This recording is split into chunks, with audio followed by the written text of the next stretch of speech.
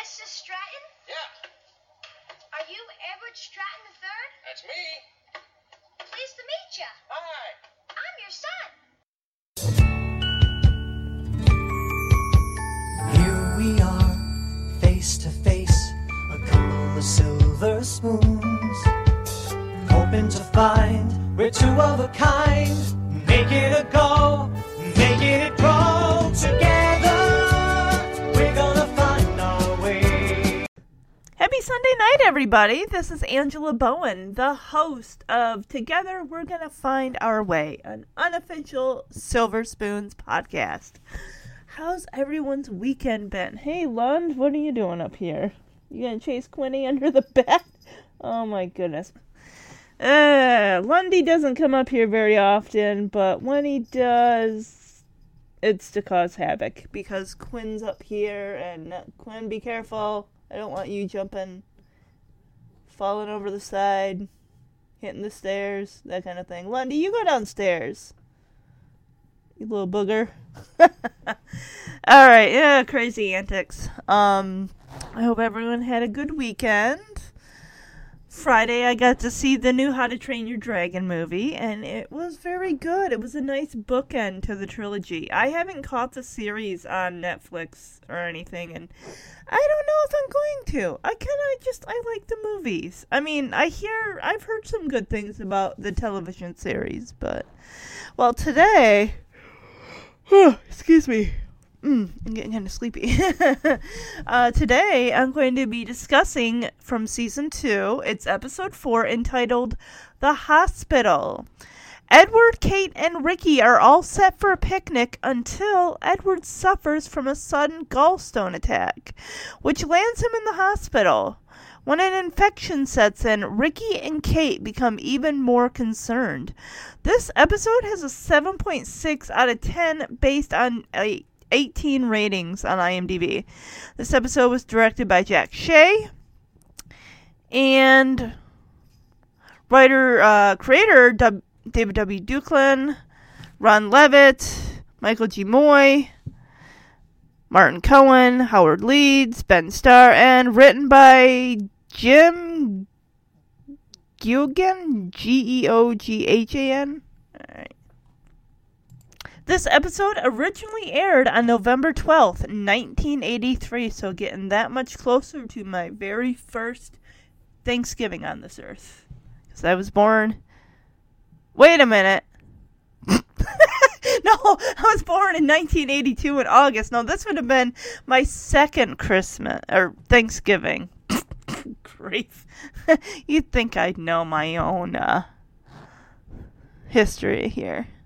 But before I go into full discussing this episode, I just want to say I have been in a little bit of a book slump lately. It's been hard to really get into anything, and I don't know why that is.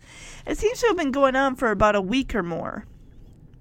Well, I decided to just maybe read stuff I've kind of read. One book in particular is called The Trouble with Tuck. This is by Theodore Taylor, who also wrote The K, which I've not read that book, but that book came out in I think it was the 70s. The Trouble with Tuck, the first time I read this would have been, I was 12, I was in 6th grade. What in the world? Rabbit? I'm gonna... Oh, you're over there. I don't know why I thought... I'm sorry, guys. I'm getting distracted by my bun. Crazy bunny. I was in 6th grade. I don't know if you guys... Did you guys ever do Battle of the Books? This would have been back in 1994. And I really liked the book Trouble with Tuck. And I'm going to read the premise here.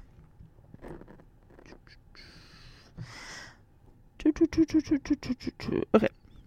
The classic, inspiring story of a dog who triumphs against all odds by the best-selling author of The K. Helen adored her beautiful golden Labrador from the first moment he was placed in her arms, a squirming fat sausage of creamy yellow fur.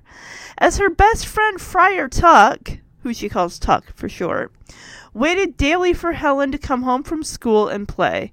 He guarded her through the long, scary hours of the dark night.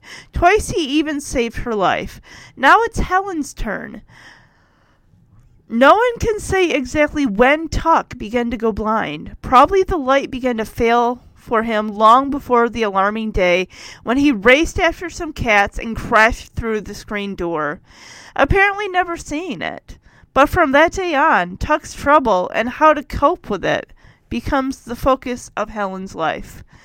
Together they fight the chain that holds him and threatens to break his spirit, until Helen comes up with a solution so new, so daring, there's no way it can fail. Now, reading this again as a 36-year-old, one thing I was surprised of is the page count. It's 128 pages. This is a short book. And I remember reading it for Battle of the Books. This was the book that my class was going to read. And the thing is, the goal was you have a certain set of books that's picked out for you to read. And then after you read the book, you go to the teacher who has assigned that book for themselves or their class, and then you go answer questions. When you're done with the questions, you get like a paper piece of ice cream that you put on to eventually make a sundae. And this was the book that my class was going to read. And the thing is, I loved reading even back then. I mean, I loved reading even well before I was 12. But class was going too slow for me. It's like, I'm going to read this book on my own. I'm going to read the other books out there that are, and I did. Well, my class maybe had maybe 2 or 3 scoops of ice cream at the end, because we had a big ice cream social thing. I had 7 scoops of ice cream. I remember that. Most in my class. But yeah, this book is really short. I did check on Audible. This book is available. The length of the audiobook is only like 2 hours long, so it's not very long. Another thing I noticed this time reading it as an adult that I really don't even think it even came to mind when I was originally reading it, is the time period of the book. This book was, the copyright date is 1981. The book is actually set in the 1950s. And I'm just sitting there reading like, wow. Nowadays I pick up on that stuff more, but I think I loved books with animals in it. I still do. This book I'm halfway through it now, and I'm just really enjoying it. The fact that I didn't even know, this was back before the internet, and I didn't even have internet when it was available.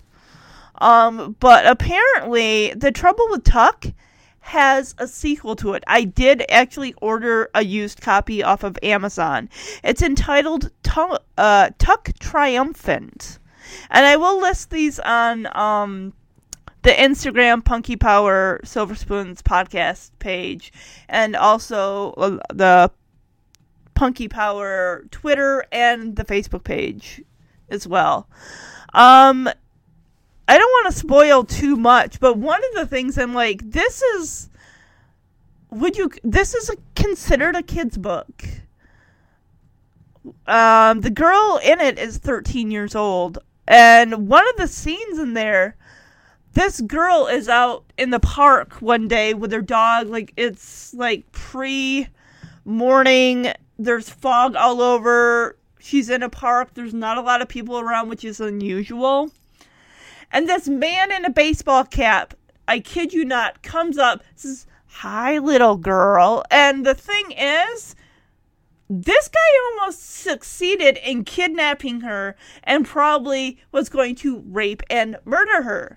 Luckily, her dog was nearby to say that is one of the instances where that dog saves her life. But I'm like, wow, that is some weighty subject matter for what was considered a kid's book or a children's book for 1981. because it looks like it was reprinted in 2000. And I don't know if maybe that book might have been updated, because I don't have that. I like the original copy, which I was able to find a copy of at Schuler's with the original cover, because I'm like, I really don't like, because this new cover that was printed in 2000 actually does give away what the synopsis actually keeps from you. So, but... yeah, it's a good book, and I can't wait to read the sequel. I think I'm just, with this slump, I'm kind of going back to my roots of just reading stuff I haven't read in like 20 plus years.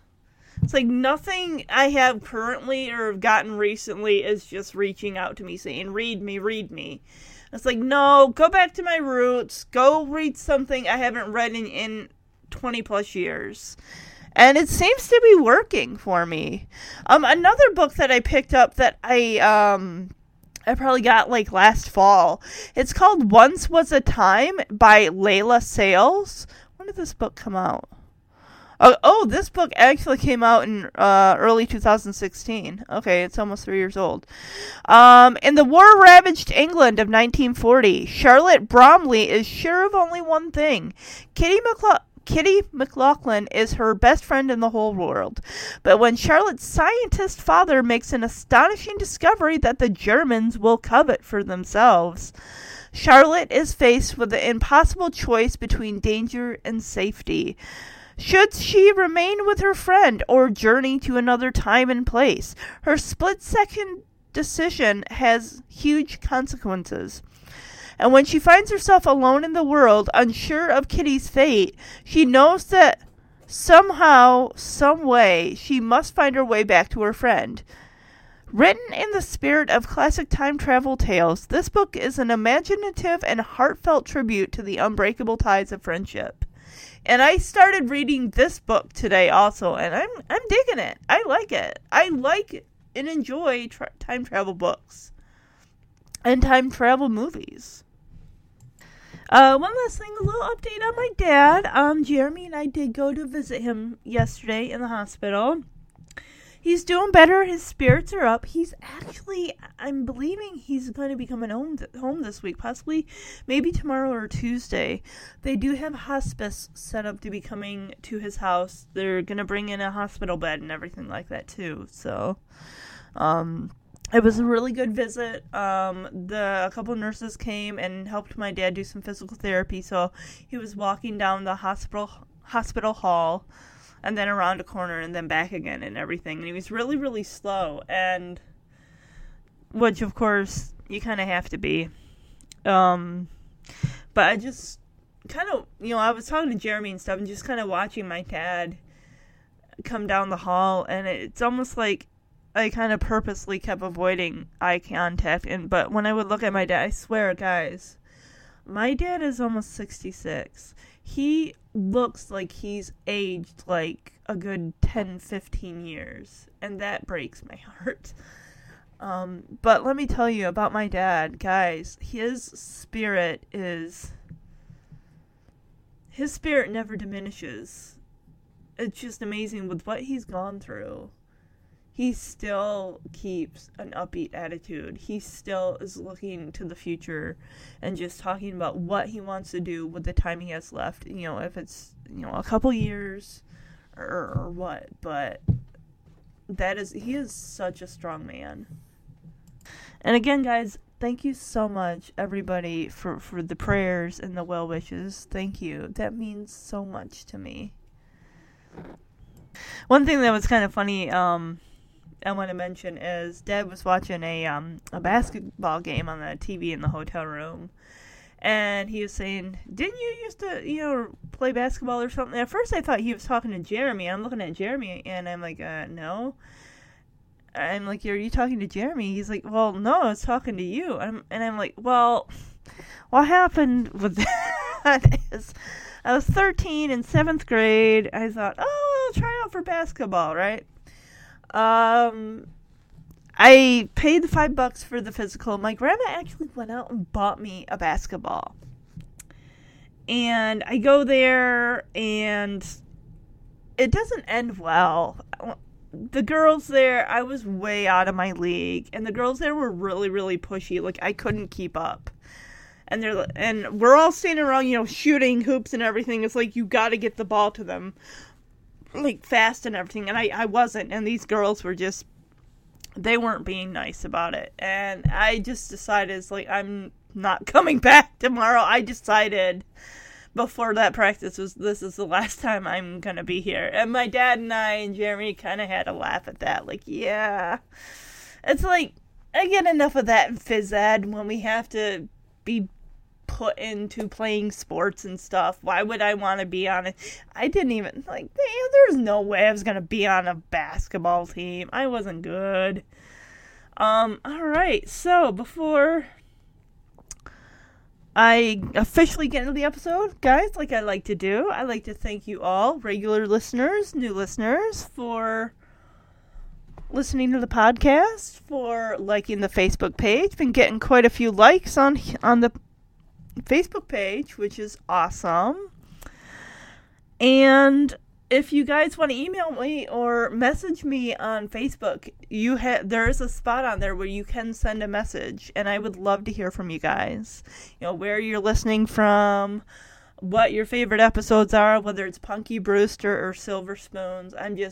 Or just to talk about any, books, or if you have a family member who's going through, like what my dad's going through with cancer, guys, I would really like to be able to reach out to people that are going through this. That would really be great to be able to, it just seems like before my dad's diagnosis, I didn't, people had cancer, you didn't think about it, but when someone has it, it's everywhere, and I think it takes on a bigger meaning then, and it seems to hit you more when it's somebody that and especially if it's a parent. And guys, I knew, I put on Instagram, I said, this next episode with Edward in the hospital, I feel like this is going to kind of break me a smidge. This is like one of their serious episodes. The Attack of the Giant Frog people that dealt with, a little bit of teasing and bullying. I don't know what causes a gallstone attack. Quinn, what are you doing? She's deciding whether to get down. Oh, there he goes. He sees you. You better stay up there. Quinny, he's a rabbit. He's not going to bite you. Alright, guys. If you want to email me, the podcast is punkypowerpbpodcast@gmail.com or silverspoonspodcast@gmail.com. I will list those in the description in SoundCloud. You can also listen to the podcast on iTunes, on SoundCloud, and on Podbean under Punky Power, an unofficial Punky Brewster podcast. Alright, guys, I've talked enough. Let's jump into this episode fully. So we come out of the intro, and Ricky calls up the stairs like, hey, Dad, you ready? And Edward, you see, take a couple steps down the stairs, and immediately his hand goes to his side as he kind of, groans a little bit. Yeah, right away we know something's not good.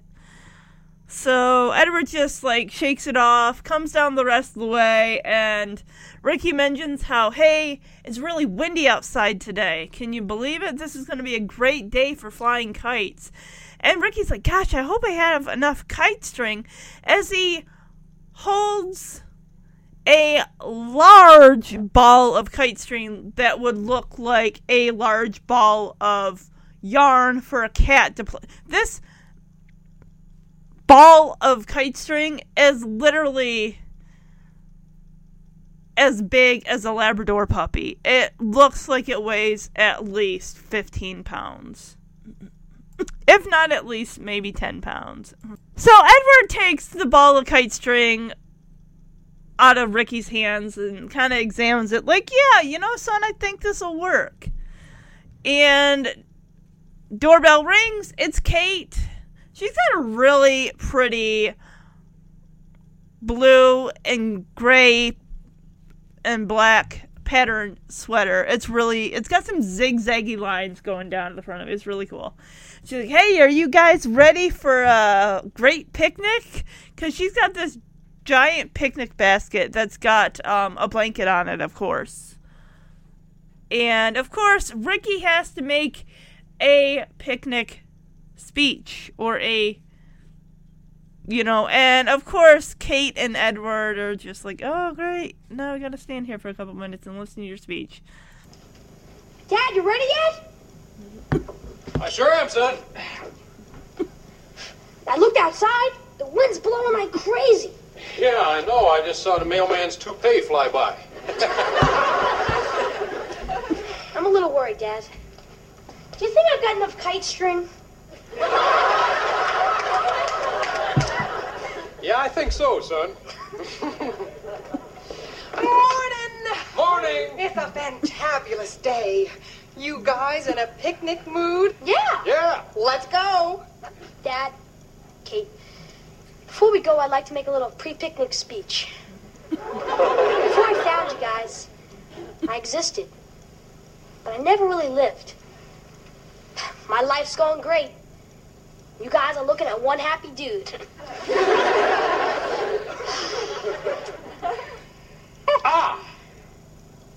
Oh. Dad, you okay? Yeah, just a little touch of indigestion. You sure? Yeah, it's nothing. What'd you bring for the picnic? Fresh croissants, pate, brie, camembert, and artichoke hearts.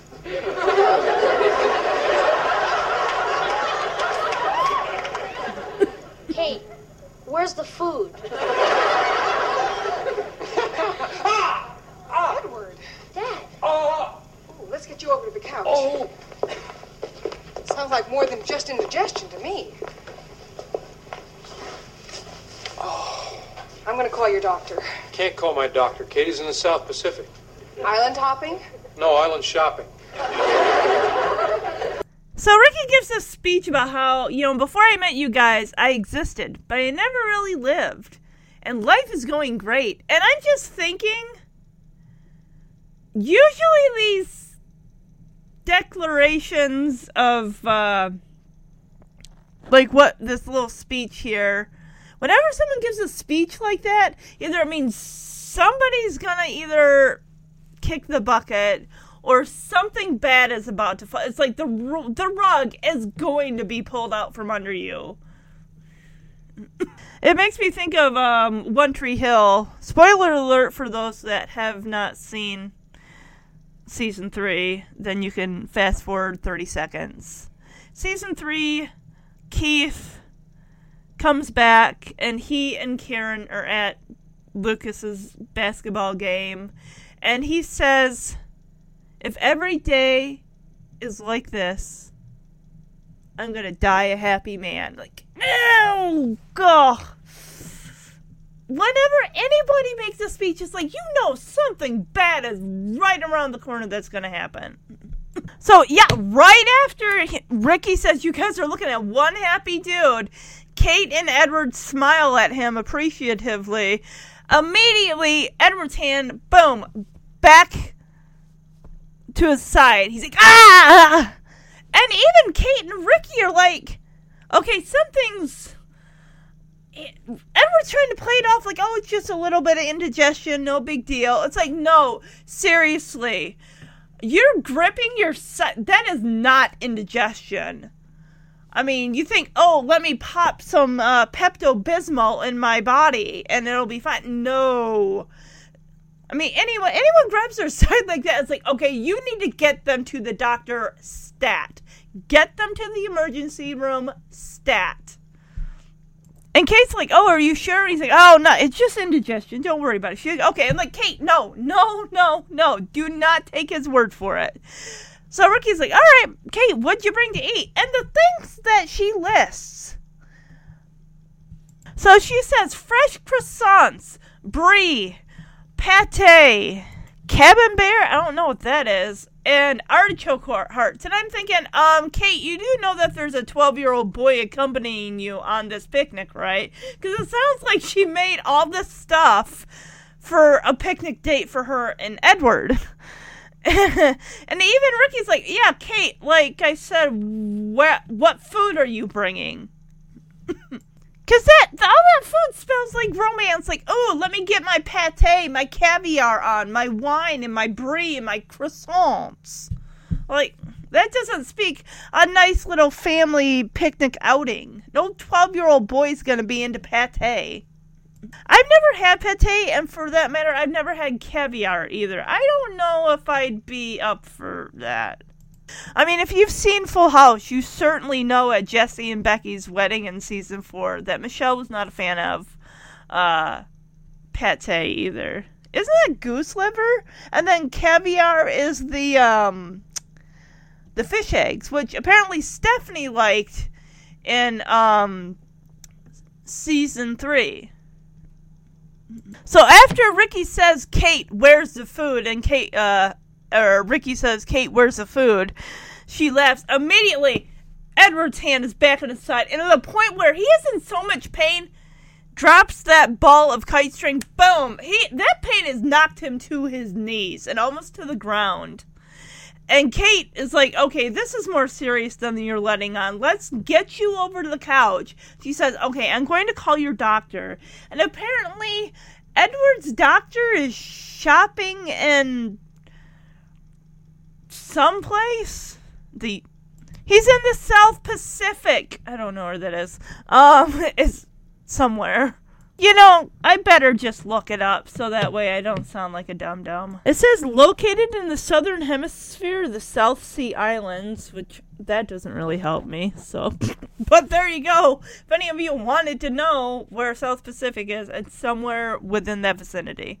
Oh, he's island shopping, because Kate's like, oh, is he island hopping? And Edward's like, no, he's island shopping. I'm like, okay. And Edward, of course, was like, oh, I don't need a doctor anyway, as he goes to sit. Buddy, sit down. If I were Kate, I'd be like, honey, please sit down. You are going to fall. And he keeps saying that he's fine. It's like a quick pain and boom, it's gone. It's like, no, you need to go to the forget the doctor. Go to the emergency room. That's an emergency. Can't people die from that? I don't need a doctor anyway. It's okay. I'm fine. Ah! Oh. Wow.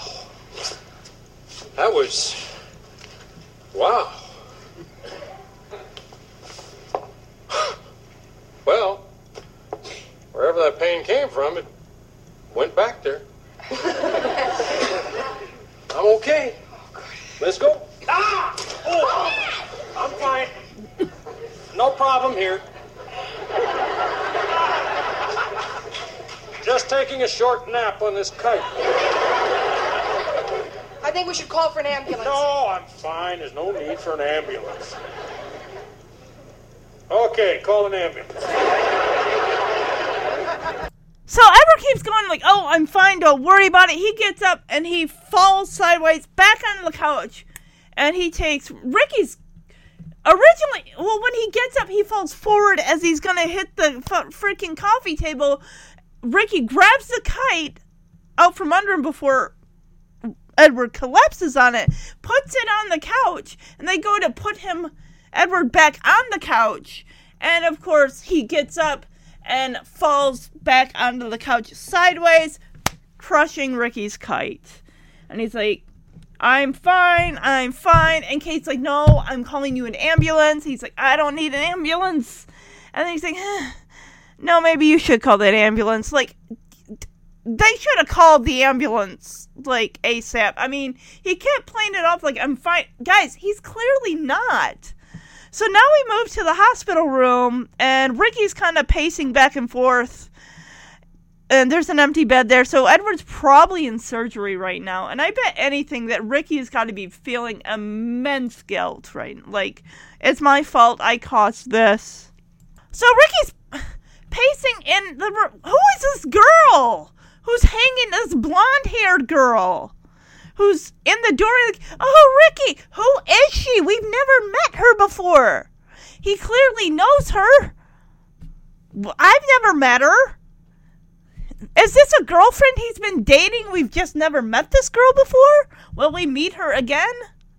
I'm looking at the IMDb thing then for finding out who this little girl is. She looks like maybe we might know her from something. All right, well, I got her IMDb here. Georgie Irene. That really doesn't help me. Let's see. Oh my gosh. She's in a few episodes. Hold on. What's this one thing? Do you guys remember, it ran from 84 to 86, the Get Along game? She was Wolma Lamb / Paulette Pig. No, I know the lamb, because she's the one that wore the yellow. She plays Leslie / Leslie Ann Cranbottom.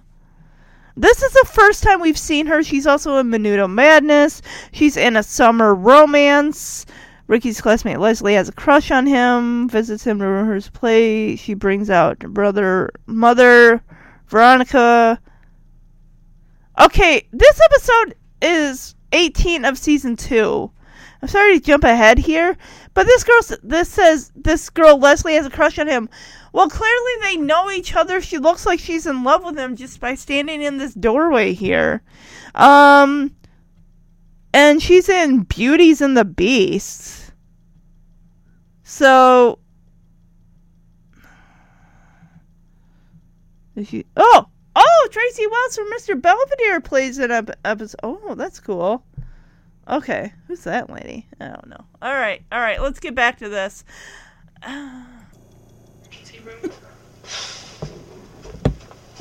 Ricky! Leslie!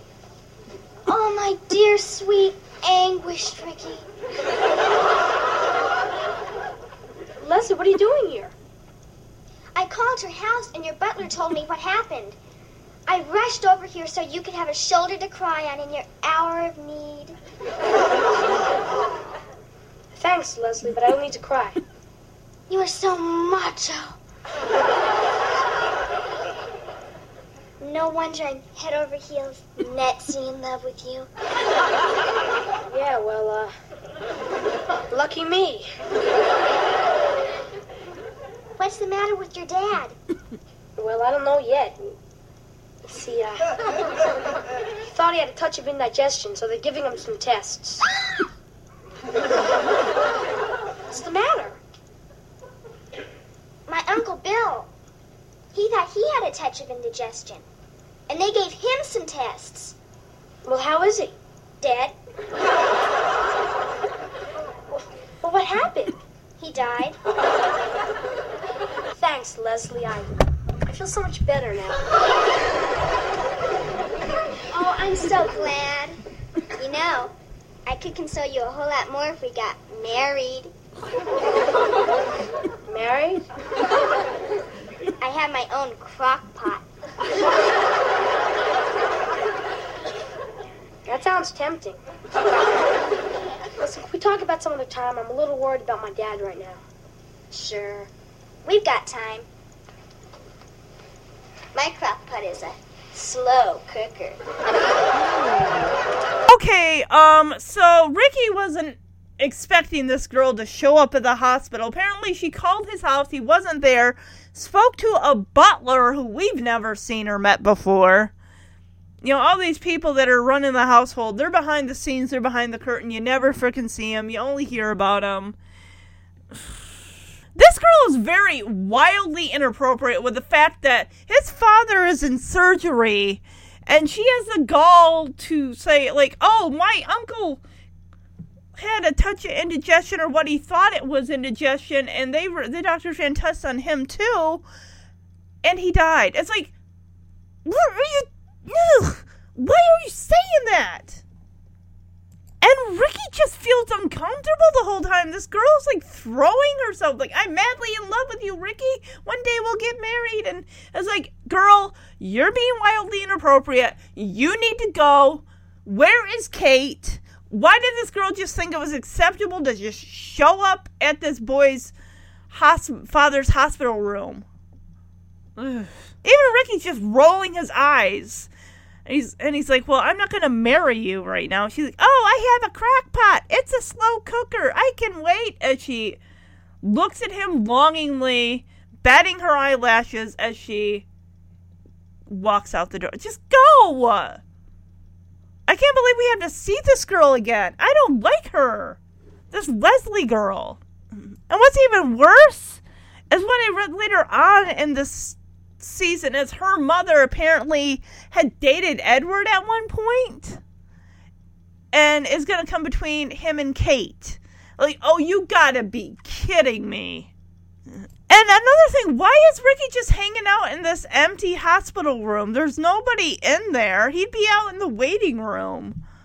And my only thing is probably the reason that Kate's not there is because it's only for immediate family. And if she's not married to him, if she's just dating him, then she might not be allowed because she's not a blood relative. Oh, my bad. Never mind. No, the doctors are bringing Edward in on a stretcher, and Kate is with him. Okay, never mind. I take back what I said about them not letting her back there. As they're wheeling him into the room. He looks pretty out of it. Like, he's just, like, out of it, like, almost unconscious on that stretcher. Dad! Dad! Kate, how's my dad? Oh, he's fine. He had some x-rays taken, and the doctors have examined him, and they gave him some medication for the pain.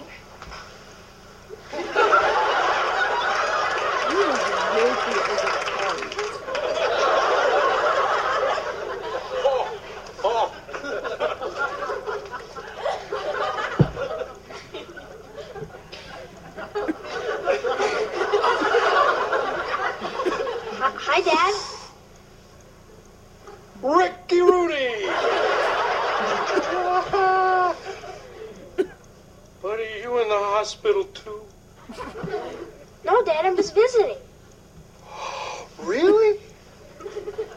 Who? You, Dad.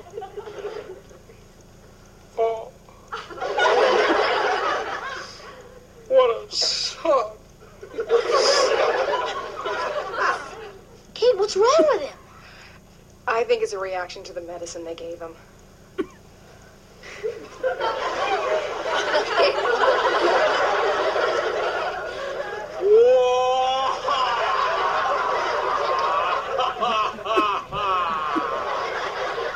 Oh.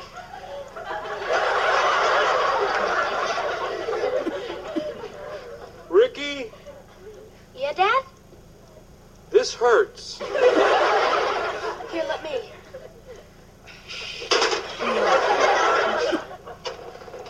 Does that feel better? Feel? What does it mean to feel? I mean, do dogs really feel happy, or are they just pretending? Kate, they've turned his brain into three-bean salad. So, according to Kate, the doctor did an x-ray, and they're just going to run some tests and everything. They've given him some medication for the pain. And Edward is flying as high as a kite. He is as high as a kite. He is very loopy. So, Joel Higgins, who plays Edward, is doing a lot of physical bit comedy where he's like, "Hey, son! Ricky! My boy! Why are you in the hospital? Are you sick too?" And Ricky's like, "No, Dad, I'm just visiting you." And then Edward, like, starts to get a little weepy, like, "Oh, my boy, he came to see me." And then we get this bit with the bed. Of course, we got to have the bit with the bed with Edward pressing the buttons to make the top half of the bed go forward, and then he hits another button. The bottom of the bed starts rising, and he's like, "I don't like this. This is hurting me a lot." This reminds me of when my mom was in the hospital, and I was probably like maybe, how old was I? 7 or 8.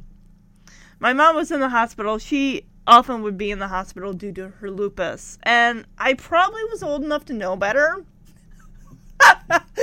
But of course, curious me, I'm like, oh, what's this button do on the bed here? And just I'd hit a button, it would raise the top half of the bed up, and then the bottom. I think I eventually hit too many buttons, and like the bed like malfunctioned, so they had to like put my mom in another room and in another bed. I remember that's one of the things I remember from visiting my mom in the hospital when I was like 7 or 8. And Ricky's just watching his dad, utterly horrified, like, oh my gosh, Kate, they turned my dad's brain into like a 3-bean salad or it's like he's been given a lobotomy or something. Buddy, no, he's just really loopy. He's messed from the drugs are like kind of making his brain fuzzy. Call back to Full House when Becky was having the twins in season 5, and Jesse had to have his appendix out, and he was under, he's still being worn out from the anesthetic and everything like that. So he's really crazy loopy, like, hey, oh my gosh, you're having a baby. Is that your husband? Because Danny was in the room like, oh, bye, Donnie. And Danny leaves. And Becky's like, Jess, hold my hand. He's like, he looks at her confused, like, won't your husband, Donnie, be jealous? And she's like, Jess, you're my husband. He's like, oh, radical. I have a wife and a baby in the same day. He was really out of it. And Edward is just really, like I said, he's flying high with whatever they got him on. I mean, he just had to have an x-ray. So my guess is, what could they have given him for the pain that's going to make him all, morphine? I mean, if you've seen another Little House on the Prairie, when Albert Ingalls gets addicted to morphine and he's just laughing his butt off and all, and just acting out and stuff, like, I don't know. But we get the doctor here. I want to hear what the doctor's going to say about what Edward's got going on. Hi. Hi, are you the doctor? I'm Dr. Miller. Well, I'm Ricky Stratton, and this is Kate Summers. I wonder if you've done to my father. Son, your father has gallstones. What are they? Gallstones are small, hard, pathological concretions composed chiefly of cholesterol crystals. That's right! Tell him what he's won, Don Pardo. Mrs. Stratton, you have to try to relax. Okay. Doctor, can my dad come home with us tonight? I'm afraid not, son. Well, why not? There's something serious. Your father just needs a little operation.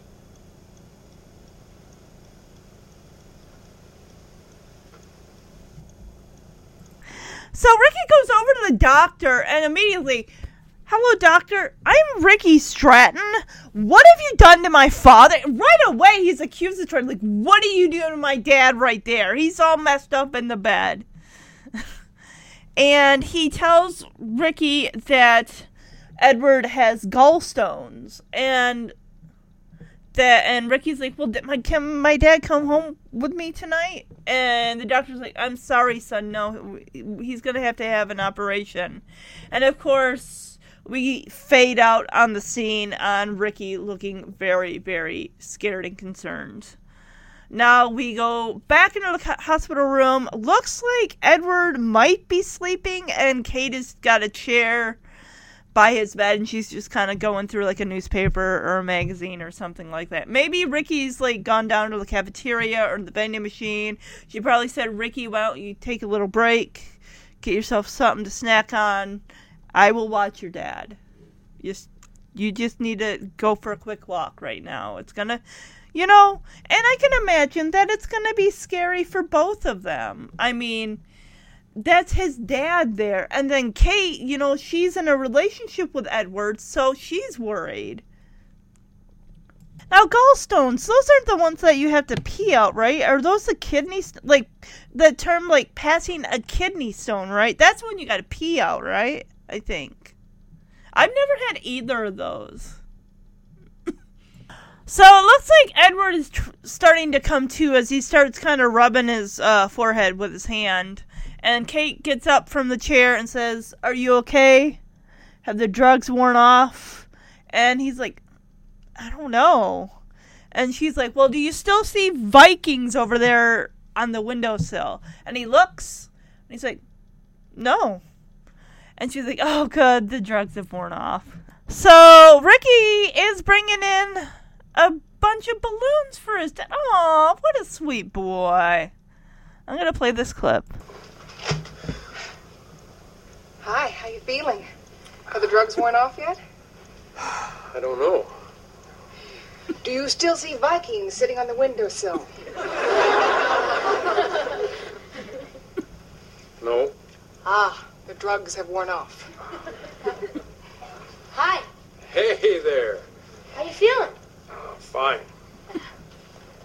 Does he still think I'm Howdy Doody? No. Good. These are for you, Dad. Oh, thank you, son. Sorry, I can only get your hearts. They were all out of gallbladders. I'm gonna get myself a cup of coffee, Edward. Can I get you anything? Yeah, if you see my nurse, would you ask her for an extra pillow? You know, the one I asked her for a couple of hours ago? Oh, hey, go easy on Nurse Guttmuller. She's gentle, she's dedicated, and she looks great. Kate, she looks like Ernest Borgnine. I know.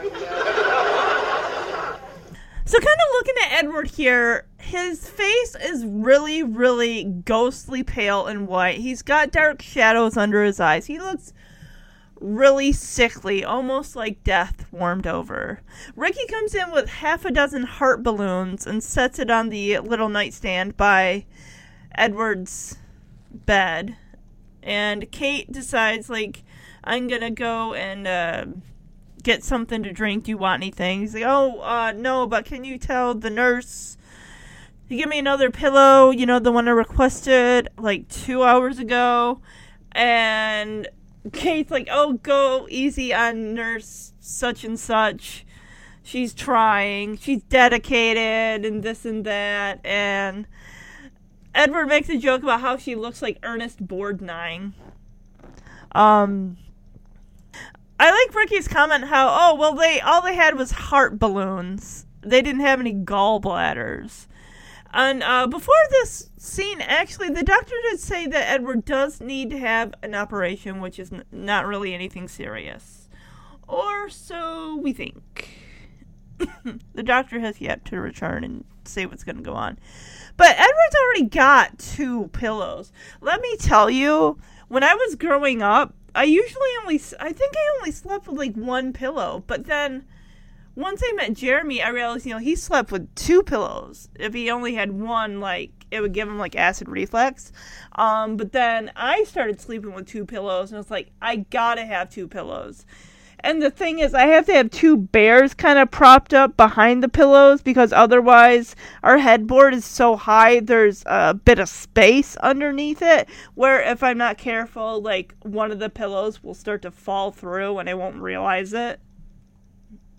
So I'm going to play this clip here with Ricky and his dad. You look a lot better. Oh, I am. Son, would you pull down this top blanket? It's so darn hot in here. Sure. Dad, when I heard you needed an operation, I decided to get a second opinion. And I found out that gallbladder surgery isn't always necessary. Oh, really? Who told you that? The lady who works in the gift shop. Well, I think that I'll just put my faith in Dr. Miller, okay?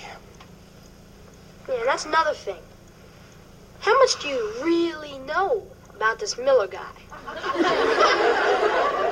mean, what type of grades did he get in medical school? Did he pass gallbladder the first time? Or did he have to make it up in summer school? Listen, son. And Dad, if you go through this operation, you'll run the risk of people calling you Scarbelly. Climb up here. Nothing is going to happen to me. See, I've got incentive. I've got a son that I've only known for a little over a year. And it is my intention to spend a lifetime with that guy. Great. I mean, there's so many things I want to do with you, Dad. Like when I come home from college to visit you, I want us to go out together and have a beer. We'll stroll to the Keg and Peg, shoot some pool, and then chug down a couple of brewskis. You know what I want to be around for? The day you have your son. I want to be there to hear his first word. Grandpa. I know Kate wants you around for a while, too. Yeah, well, things are getting pretty serious between us. Oh? Think you guys get married? Oh. Well. Hey. Where are we going on the honeymoon, Dad?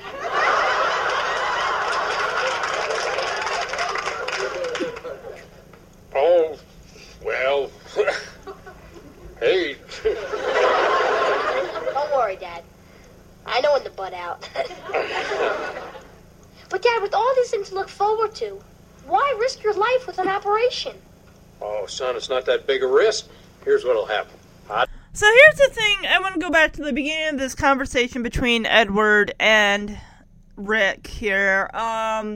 Things I'm noticing. First thing Edward says, son, can you please help me with these blankets? I'm getting a little warm. Pulls the blankets down. Asks Ricky to hand him a Kleenex. Edward starts dabbing at his forehead, at his chest. I'm like, okay, something's going on here. He hasn't even had the operation yet, but it's like he's starting to, looks like he's starting to like become feverish, and that's not a good sign. Ricky, of course, says, hey, I talked to somebody, and they said apparently that you may not even need to have gallbladder surgery. And Edward's like, yeah, who did you talk to? And Ricky's like, well, the lady at the gift shop. And I'm like, oh, buddy, no, your dad needs to have this operation. So he has, Ricky's like, come on, son, hop on the bed here. Let's talk, you and I. And this is really sweet. He says, I put my faith in Dr. Miller. I think that he's going to do a great job, and he's really going to help me. And, of course, Ricky kind of chimes in like, Dad, how well do you know this Miller guy? I mean, what grades did he get in medical school? And did he pass the gallbladder class, or did he have to make it up in summer school? It's cute that he's kind of making these, little jokes and stuff like that. But, he cares about his dad. And the thing is, we do kind of get from Edward how long they've been together, just about a year now. So another thing Edward says is, you see, son, nothing is going to happen to me. I've got incentive. You see, I have a son here that, I've only known for a little bit over a year now. I love what Edward says about, and it's my intention to spend a lifetime with that guy. Oh, he's got 12 years to make up for, that he didn't get to see hear his son's first word, didn't get to see his son take his first steps. Evelyn cheated Edward out of missing these moments, these big moments in his son's life. And Ricky mentions about how there's so many things he wants to do with his dad still. Like, when he comes home from college, he wants to, go out and have a beer with his dad, shoot pool, and then share a brewski. And one thing that Edward says, what I look forward to is the day when you have a son of your own, and he calls me Grandpa. Like, oh.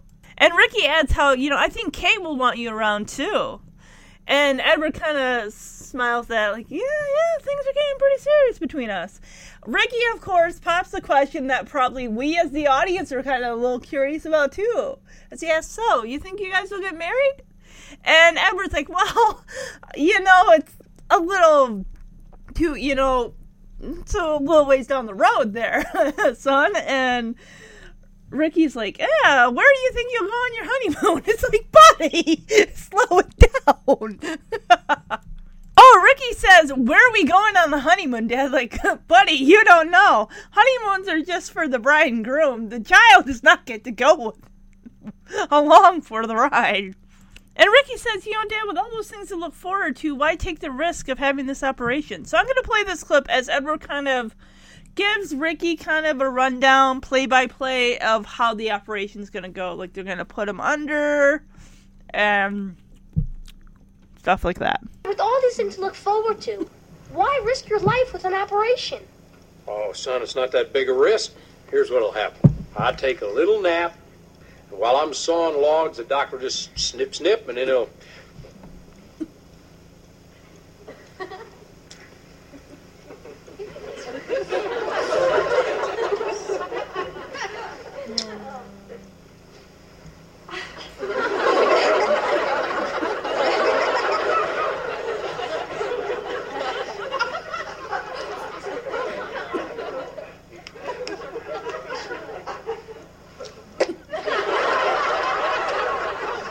It's all over. See, it's a walk in the park.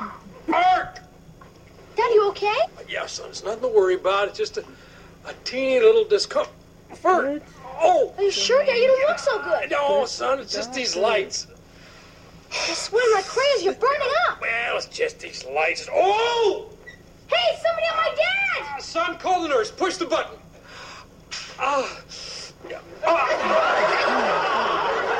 Wrong button, son. What happened? I don't know. We were talking to them. Somebody on my dad! Oh my god, now I'm starting to get a little worked up here. Oh my goodness. Before this, Edward says they'll put him under while he's snoring away. They're gonna do a little snip, and then, cut into him, do a little, removal. And the whole time with his hands, he's miming the actions of how he feels the doctor's gonna go in, cut into him, remove the gallbladder thing, and he's miming, like, sewing himself up. And it's kind of funny. And then Edward puts a hand to his side again, like, ah! And Ricky's like, oh my god, and finally Ricky puts his hands to his dad's face. He's like, Dad, you're burning up. And Edward, again, trying to be a good soldier, he's like, no, son, it's okay. And he keeps, like, groaning in pain. He's like, aha! And then finally he's like, the call button on my bed, ring it for the nurse. And of course, Ricky hits the wrong button. The end of the bed goes up. He's like, oh, but son, that's the wrong button.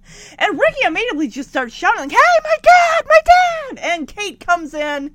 She's like, what happened? And Ricky's like, I don't know. We were just talking, and all of a sudden, he just grabbed his side, and he's in pain, and he's just screaming for the doctors. Finally, a nurse, an orderly, and the doctor finally come in, like, oh my gosh. And I'm like, oh my god. Oh. He's the apparatus. What does that mean? I don't know. I'm here, Dad. I'm here. Excuse me, son. Temperature 103. Blood pressure down. We're going to test for Murphy's sign. Breathe out. Breathe in. Ah! Hey! Right, screen tenderness, right upper quadrant. Okay. He has ascending cholangitis. Call the OR, get a crew in there right away. I want 2 sets of blood cultures. Stat. And hang a gram of sulfazoline.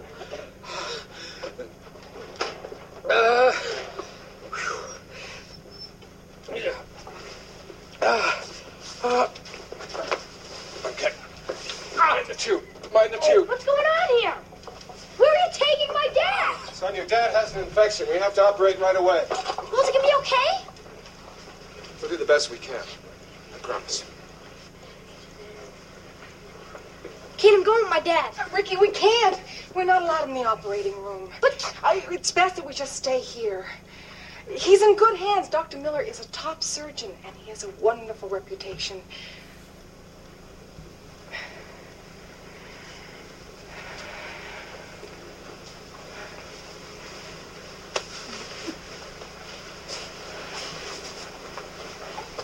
So the doctors come in, and right away they get some, like, apparatic, probably breathing thing to get Edward's breathing under control, and then Edward is still, like, gasping. He's in pain and everything, and the doctor is calling out the orders to the nurses and just telling them, you know, what to do. We got to get a stretcher in here. We got to get him into the operating room right now.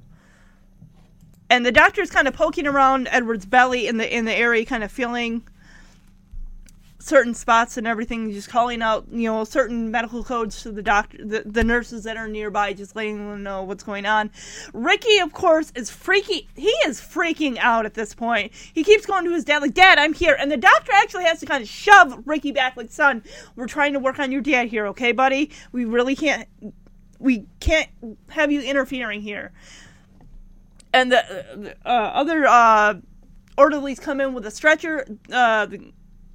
They have 4 people, you know, lifting Edward up and getting him out of the stretcher, getting him out the door. And the doctor is calling all these orders, like, get the operating room ready, bring him in, we're going to start surgery.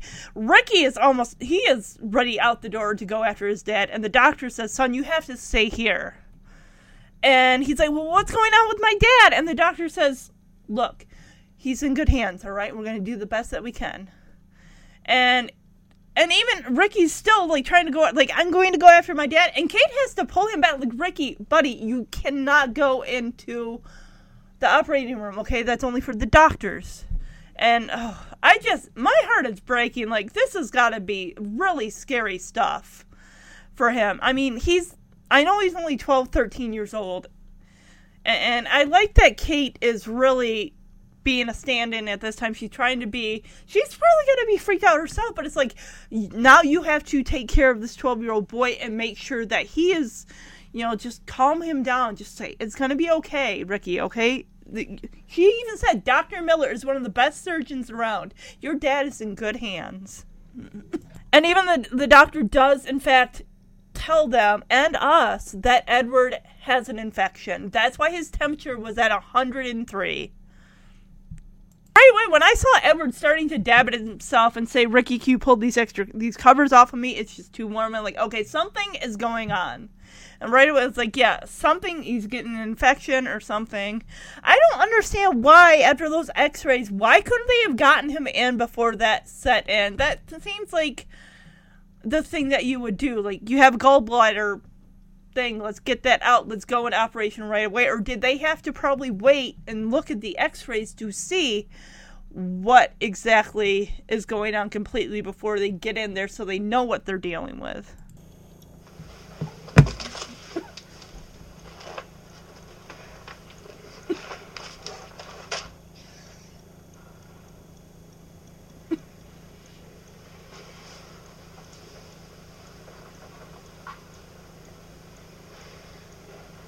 I'm scared, Kate.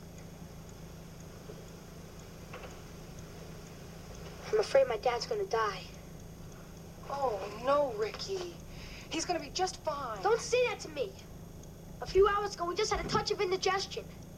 He said he'd be fine. Then I know he's in the hospital, but only for a few tests. He'll be fine. Then they tell me he needs a little operation, but he'll be fine. Then all of a sudden, he's got pretending colons. Don't worry, because he'll be fine. Well, I'm tired of him being fine, Kate. What I want is for him to be okay. Ricky. Please, just level with me, all right? Be straight with me. All right. The truth is, I don't know how serious it is. And I'm scared, too.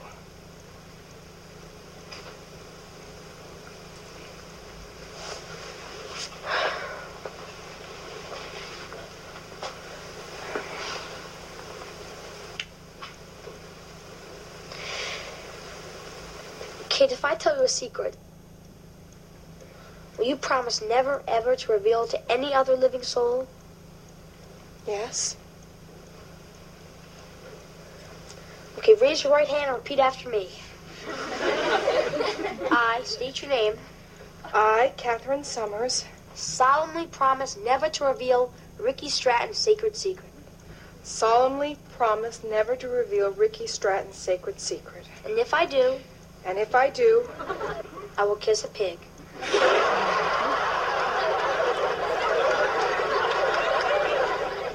will kiss a pig. Thank you.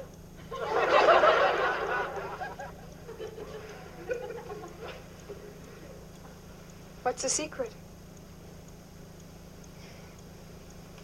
It's my fault my dad got sick. What are you talking about? Do you remember this morning? When I told you guys how happy I was, how great my life was going? Well, right after I said that, my dad got sick. Oh, hon, there's no connection between those two things. Yes, there is. You see, the point is I was too happy. Something bad had to happen. Oh, hold it. A lot of people think that way, but that's just superstition. I mean, that's like saying if you wash your car, it's going to rain. Well, doesn't it? Sometimes. Okay, a lot. Well, I'm sure there are some people who wash their cars and it doesn't rain. Name one. Ricky, washing your car has nothing to do with the rain. And your father getting sick has nothing to do with your being happy. If you let yourself be ruled by superstition, you're going to end up going through life miserable, driving a dirty car.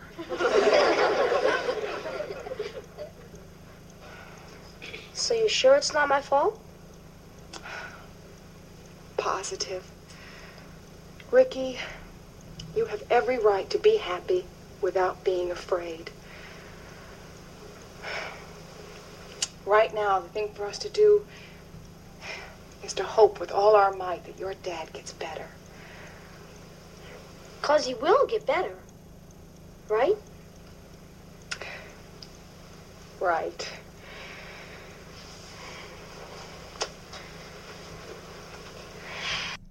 So Kate goes back to sit in the chair and she's flipping through a magazine. Ricky is staring out the hospital room window. And Kate isn't looking at that magazine. She's not even really looking at it. She's just holding it before she just throws it to the floor. And they're scared and they're frustrated and they don't know what's going to happen. And Kate tells Ricky, like, your dad is going to be fine. And Ricky is just, basically, he's had enough of this. Oh, don't worry, your dad's going to be fine. And this, and everyone's saying he's going to be fine. And finally, he looks at Kate, he's like, Kate, please, just be honest and level with me. What's going to happen to my dad? And Kate looks at Ricky and says, I don't know. I don't know. You know, because before Ricky kind of lightly blows up at Kate, he's facing away from her. He's got his hands kind of on the bed. And he says, I'm scared, Kate. And she says, so am I. Because they don't know what the outcome is. And she says, you know, he's going to be fine. And Ricky whirls around on her like, don't say that to me. Everyone keeps saying that my dad's going to be fine, but no one is honestly really telling me what's going on. Just be honest and level with me. And I don't know. I don't know. And you know, this outburst, Ricky is scared to death. He doesn't know that whether his dad could live or die through this operation. He's got an infection. And what honestly can Kate say to ease his mind other than that doctor is one of the best surgeons around? Anybody can be an amazing surgeon and something could go wrong. You could follow that procedure to the book and something could go wrong. There's always that small percentage of a chance. So Ricky says to Kate, Kate, can I tell you a secret? But before I do, I want you to swear that you'll never tell another living soul. He has her hold her hand up and recite that to him as he's like, I state your name, swear that I will never reveal this secret to anyone, and if I do, I will kiss a pig. And she's like, and I will kiss a pig? Okay. Of course, I kind of figured it was going here. Ricky does have guilt. I'm not really surprised at all. He says, I was talking about how happy I was and, how my life is going so great, and all of a sudden it's like my dad is in pain. Buddy, that didn't just happen then. And she even says, Ricky, those two things are not connected. And I'm like, you didn't see your dad coming down the stairs and his hand going to his side and groaning in pain. You didn't see that. You were working on your kite and everything like that. And odds are, maybe this little indigestion that Edward thought he was going through, that probably could have been going on for more than a day, if not maybe a couple days, and he kept just putting off, like, no, it's just indigestion. But then when you're grabbing your side and like bent over and crying out in pain like that, and he did that in the house at least 4 times, and every single time he denied it as nothing. But Ricky, he's scared. He's a 12-year-old boy. He just thinks, like, it's my fault. Things are going good. And the thing is with me, sometimes I'm like that. Like, things are going good. And you grow up in a way thinking when bad things happen a lot of the time, and you think, okay, just things are going good, and then bad things happen. It's almost like you get into the position of always, like, things are going great now, but it's almost like you're in a way of expecting that other shoe to fall. Like, it's going great now, but when is this going to happen? Because you eventually start to expect bad things to happen after a while of good things happening. And Ricky, I know that Ricky Schroder is really good with his comedic roles. I've never seen that movie, The Champ, that wrestling movie with Jon Voight, which Ricky starred in. I thought he got an award for that too.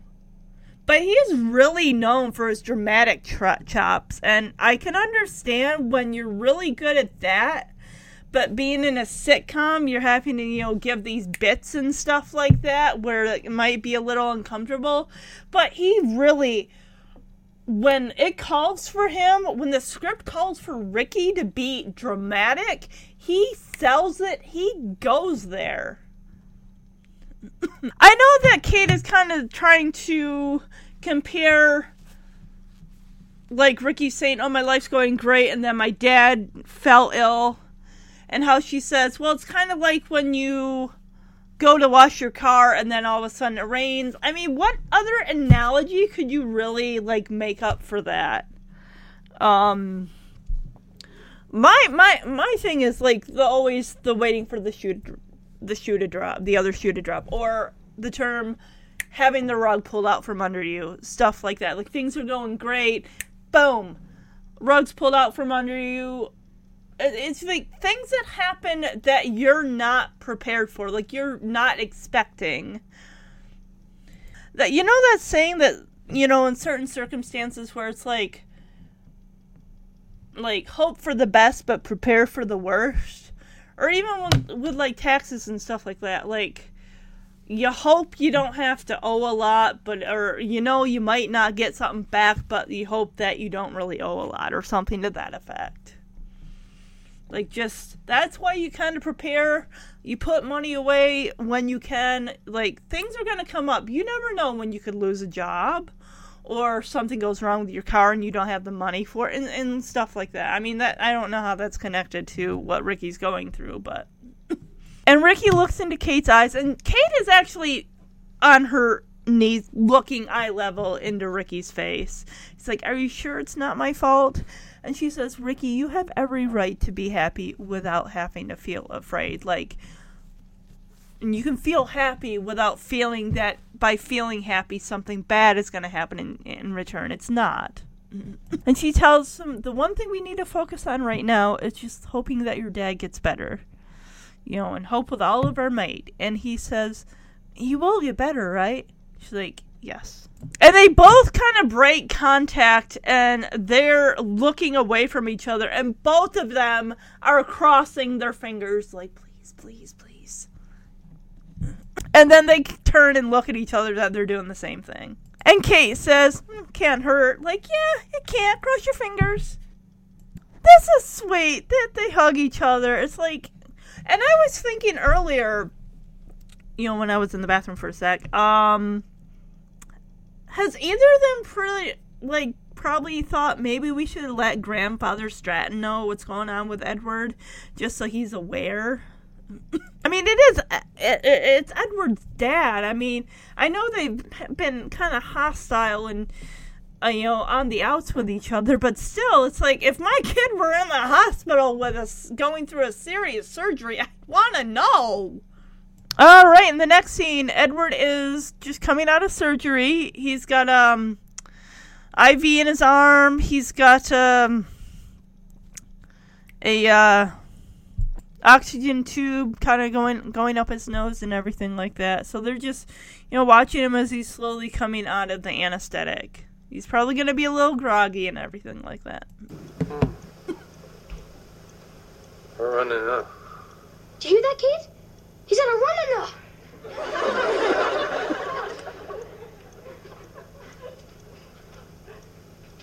Hi, Kate. Did you hear that? He said, hi, Kate. Hi, Rick. He said, hi, Rick. How you feeling? Like I got body slammed by Orson Welles. I talked to the doctor, Dad.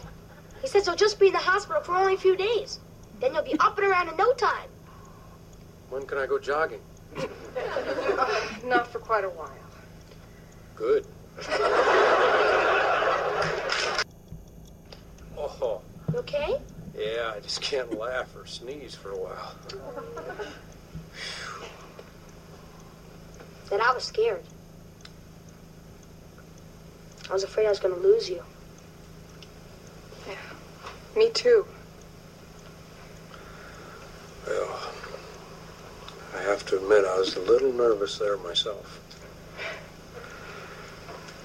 But I knew I had the support of the two people I love most.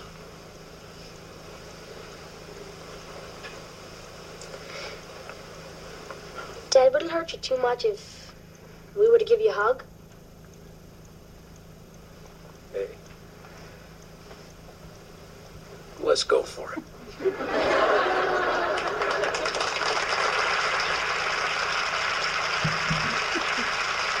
So Kate and Ricky are just overjoyed, just whatever's coming out of Edward's mouth. And Ricky's like, hey, Kate, he said, and Edward's like kind of grabbing at his throat. His throat is probably really sore and raw and dry.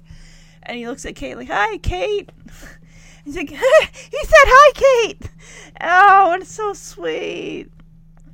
And Ricky says, you know, the doctor said that you'll be, you know, up and out of here in a few days. And he's like, oh, yeah, when will I be able to go jogging? And Kate's like, well, probably not for a very long time. He's like, oh, that's good to hear. And, you know, yeah, it probably does hurt to, like, sneeze and, you know, laugh. Definitely don't laugh. That's gonna get you there.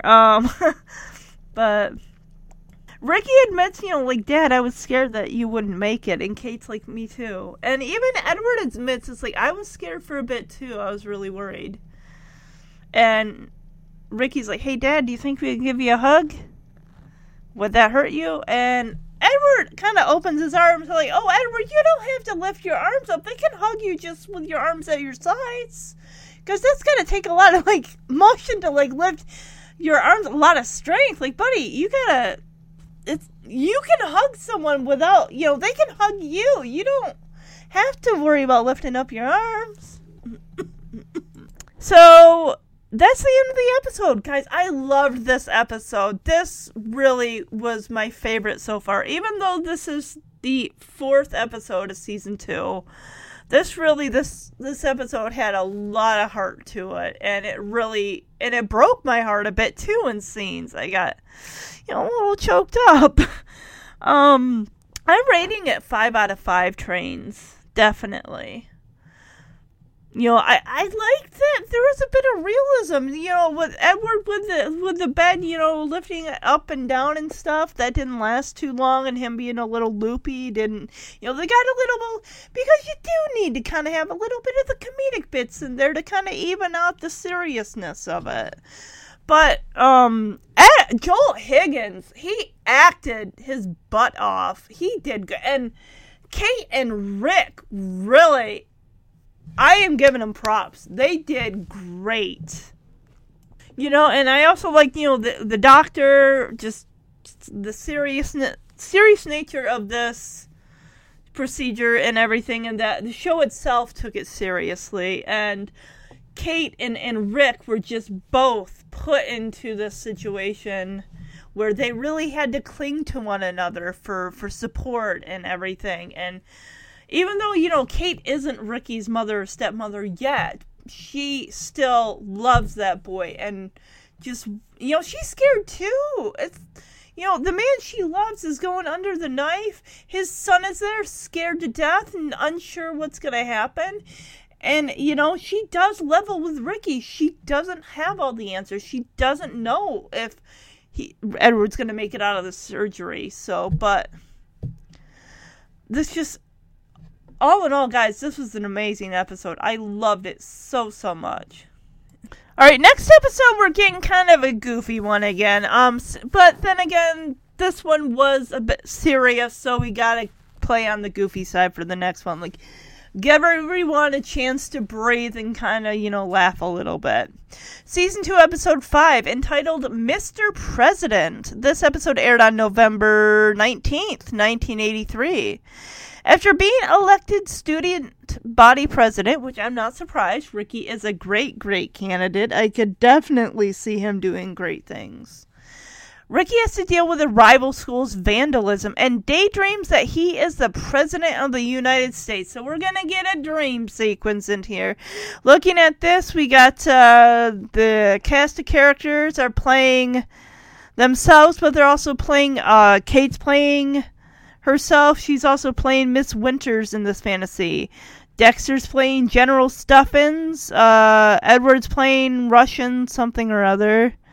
And we got Derek and Freddie in this episode coming up. So, alright. Let's say hey to some podcast listeners. Let me get in here.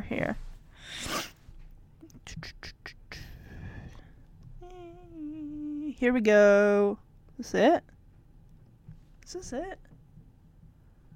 Okay. We have Bellflower, California, St. Louis, Missouri, Spain, Lancaster, Pennsylvania, Madrid, Spain, Reno, Nevada, Waxahachie, Texas. I'm sorry if I mispronounce. Roseburg, Oregon, San Luis Obispo, California, Republic of... I can't tell. It might be Russia, Korea, Reno, Nevada, Dora, Alabama, Centerville, Maryland, Chula Vista, California, Grandview, Washington, and Portland, Oregon, and Grasse, France.